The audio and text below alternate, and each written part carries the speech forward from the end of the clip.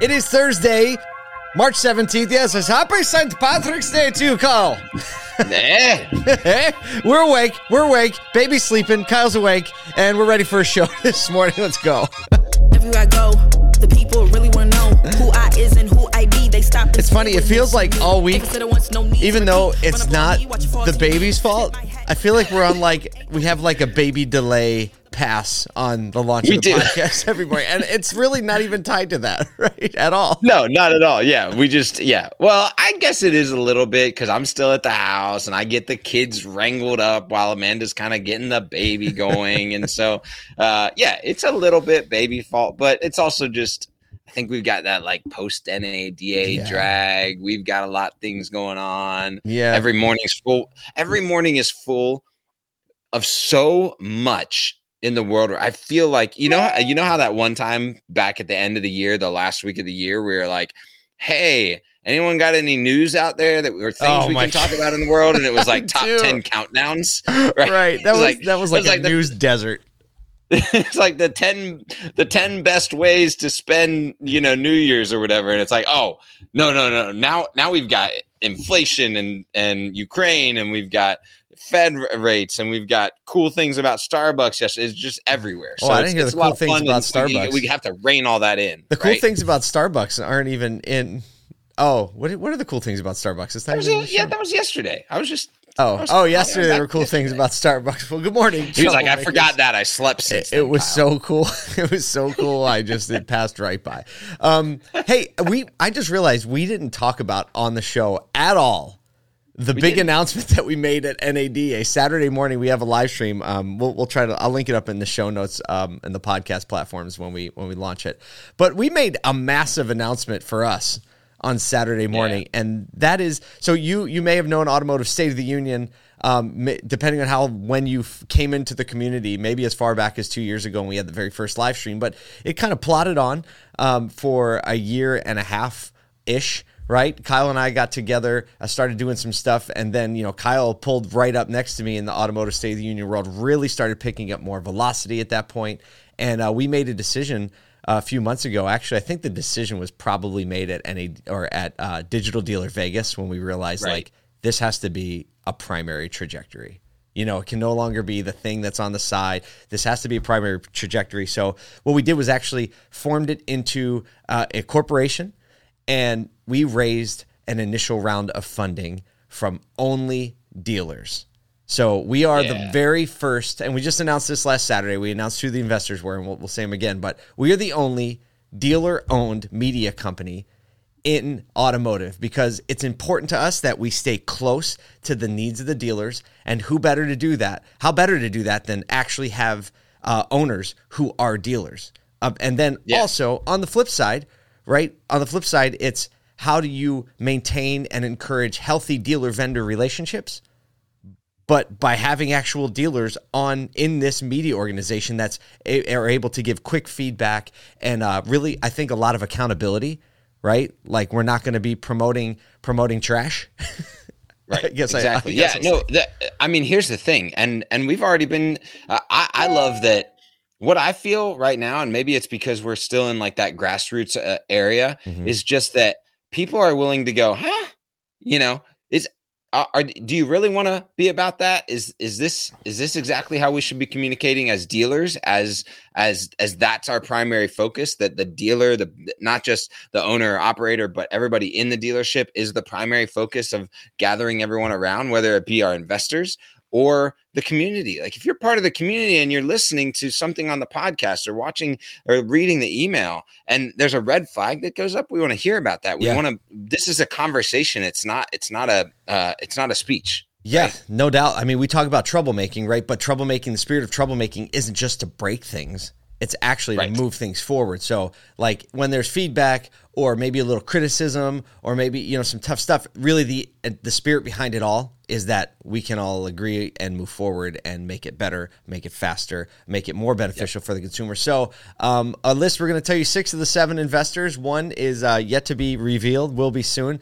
So we're talking about a couple people you may know who are pioneers in their own right in each, and they're very different, right? All the dealers have a troublemaking cultural focus, incredible success in common, but they're all very, very different in the way they execute, which I think is indicative of the industry. So we have Liza Borges, Damon Lester, Brian Benstock, Scott Simons, Brian Kramer, who we're going to talk about in just a second here.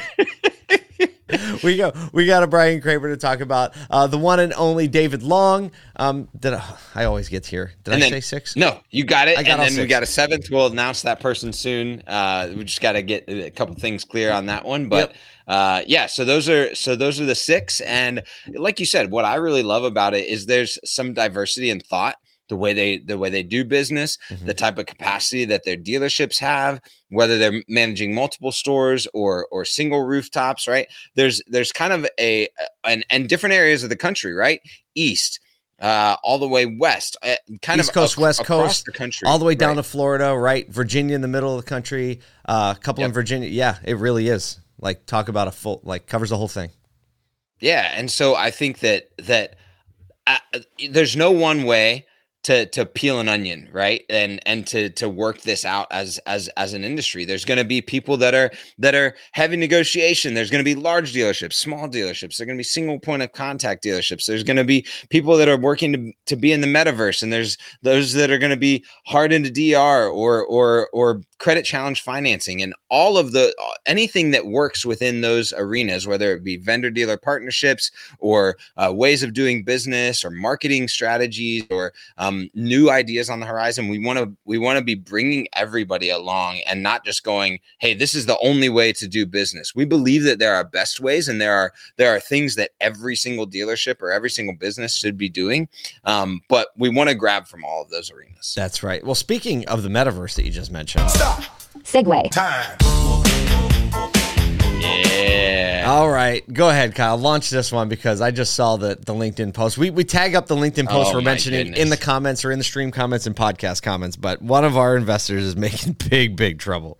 So I wake up this morning, and I actually as it goes, it's 4:40 in the morning, and I grab my laptop to get started this morning after baby has gone back down, and literally I see Brian Kramer. Well, no, actually yesterday I see a post of him, and he's got his finance manager with an Oculus on, right? In the finance office, kind of like this number, right? And you can tell he's trying to do something, right? Because he's got one arm over this Standing way in a and one corner, arm this jumping, way. looking up. I'm just Brian kidding. Kramer's in selfie mode, right, in the finance office. And I'm like, oh, things are about to get real. Well, today he drops a post where actually is in the metaverse stuff. And he's like, by the end of 24 hours, a vehicle will be delivered in the metaverse. Well, it won't be delivered in the Transacted, metaverse. sorry. I'll Yeah, sell that somebody a wouldn't happen, but $40,000 transacted. vehicle we can deliver in the metaverse. Right. Yeah. No, yeah. But to complete a transaction in the metaverse, which And he says the You know, first I in the think- world, right? So I didn't vet Yeah. that, but if Brian Kramer's saying it, it's probably true. Right. I think so. And hey, look, it's kind of like we created the first automotive PO app. That's true. If Until else someone is saying steps it, up, you, right? You It's did the it, truth, right? Yeah.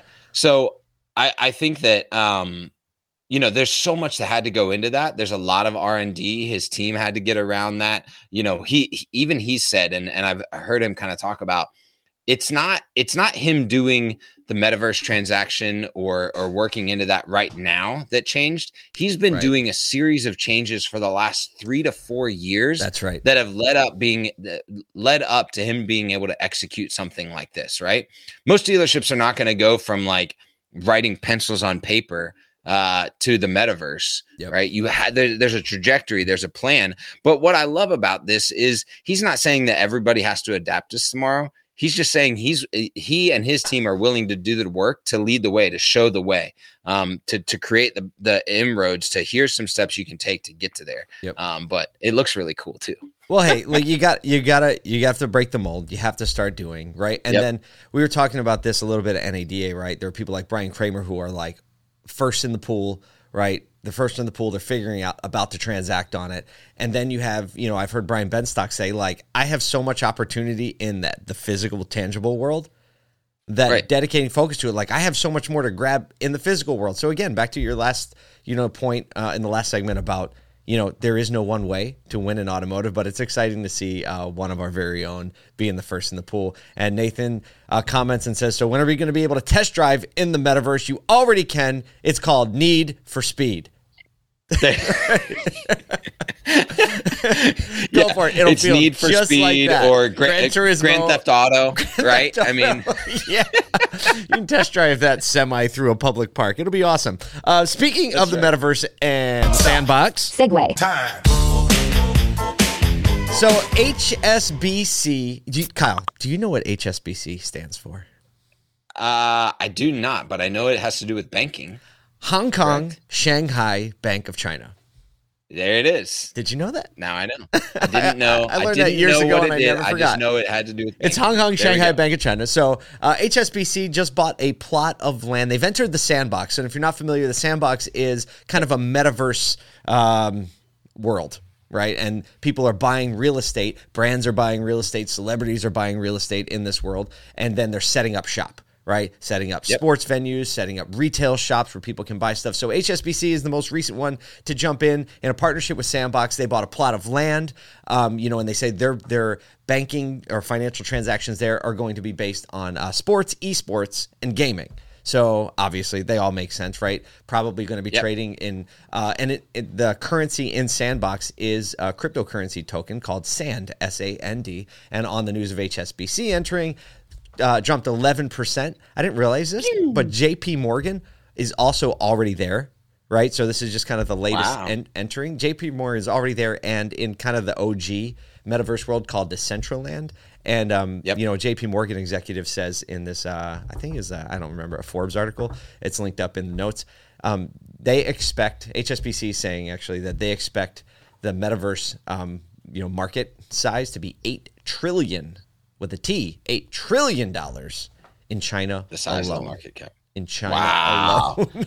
So here's what's interesting to me. Two things. One is that I do think that there's a unique opportunity in the sports genre because esports and gaming has been so popular and it already has that like metaverse no friction feel. Right? No friction. Right? It's just it's going to be the first and easiest thing to transition into a more realistic metaverse type version of stuff. I mean, you even think back to like the 90s when everyone was kind of doing, the like all the movies were saying like this is what it's going to be like, and they had holograms and stuff. It was all around boxing or sports or that's already tuned up in our brain. So I think that's my first comment. The second comment, and everyone keeps saying this, they're buying real estate or they're buying plots in these lands, and I'm wondering if places like Decentraland or Sandbox are going to start limiting the available real estate, right? Because it's already in the limited. world, I think it's already limited. Okay, because in the world, there's a limited amount of real estate, right? And so that's what drives value. You can't just build on the world until you go to Mars, right? And that's what drives value up in certain areas and in certain, like pockets on this is closer to this or this is closer to here, right? That's the truth, though. I mean, it rings true in the metaverse. Like location is still the primary value proposition of any piece of land because like say there's a sports complex, right? A gaming, you have to go there to go in to participate in the event. So if there's a Nike store in the corner, right, you're just already in that proximity, even though you could fly to the Nike store, wherever that is, however that works. Proximity still matters.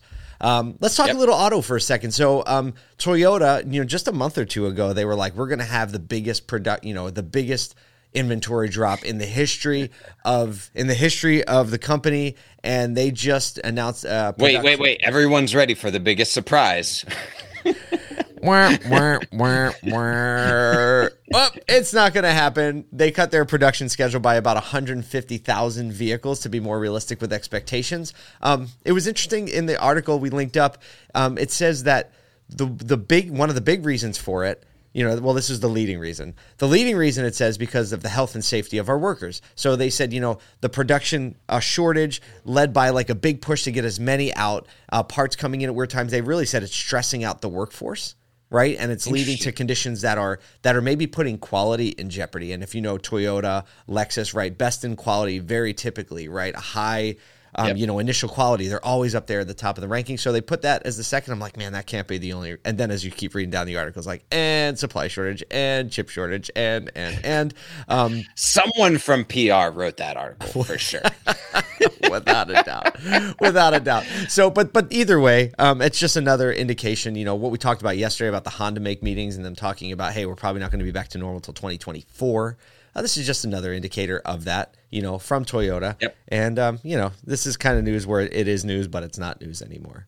Right. Yeah, this is just what dealers have come to expect, and I think there's a hopeful anticipation, but also a resilience to deal with this type of stuff and understand, like, hey, we can continue to do business under these conditions, and whether we have inventory or not, we've learned how to communicate that stuff to our customers. I think there are some dealers that are getting really, really ahead of that communication, both online, in advertising, and then once customers engage with them. So I would argue that if you haven't put a plan in place on how to communicate that, written it down, created, the guidelines for the dealership on what that looks like, write it down, make it plain, communicate it to your employees, because don't ever expect that someone knows how to communicate that, especially as because everybody's hearing this stuff, right? They're on their phone, they're listening to this stuff. And if you don't create the expectation on how to communicate that, they're going to communicate it from their lens, right? So without a doubt, that has to be fed down from leadership. Without a doubt. This question came in, are all these shortages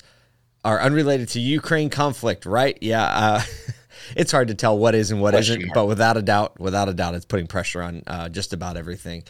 We got one more. I know we're running a little long. Everybody knows the Fed raised the rates 1/4 point yesterday. If you didn't, now.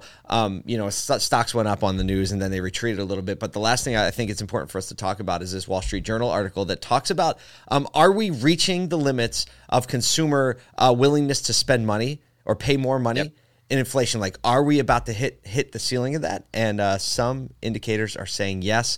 Macy's was the lead in the article saying they tried to raise some prices on some mattresses, and they called it, I think, a revolt, a customer revolt. Wow. Clothing brand Bella Doll raised the prices on their T-shirts, and sales fell pretty sharply. And they said, if we kept the prices there, so they rolled the pricing back, and they said if we kept the pricing there, we would have sold half as much. And as you read through the article, it's a great article that goes through a number of things that retailers are trying to do. Some brands are starting to skimp on the quality, right? Using thinner leather, thinner cotton, right? On materials and bindings, they're starting to cut back a little bit, while some brands are actually adding premium material to justify the higher pricing. Interesting. Yeah.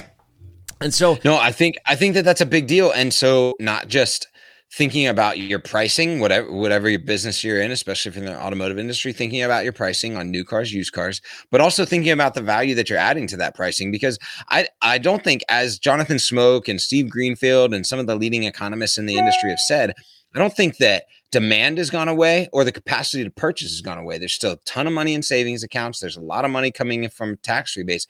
So it's not like the money isn't there to purchase. It's the consumer perception of the pricing that's driving down whether or not they're going to hold on purchase or move forward. So your perception is based on the value that you provide. So just thinking about that is, I think, really key, is those people that have let in with a different material or adding more value to their current pricing structure is a way to push consumer demand into purchase now instead of later. It'll be interesting to see how this plays out, because I think people are used to dipping into savings or using a tax rebate on a vehicle, right? It's a big purchase, right? You should have to take a little extra or a lot extra in some cases.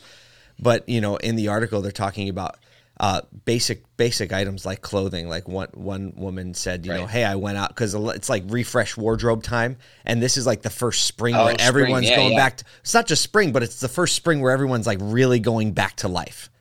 So it's like, I've been sitting on this stuff for 2 years, maybe 3 years, and now it's time to refresh. And one woman in there was like, hey, I went out to buy like 4 pairs of pants and I actually only ended up buying 1. Because of these things. And so retail pricing is actually up almost 18%, retail sales. So it's like, oh, we're doing great. It's like, actually not, because the majority of that is just because prices are higher.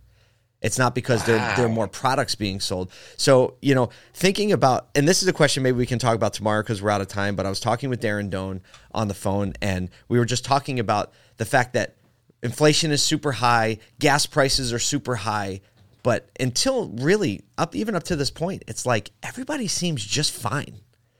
Companies seem just fine. Everybody's making a lot of money.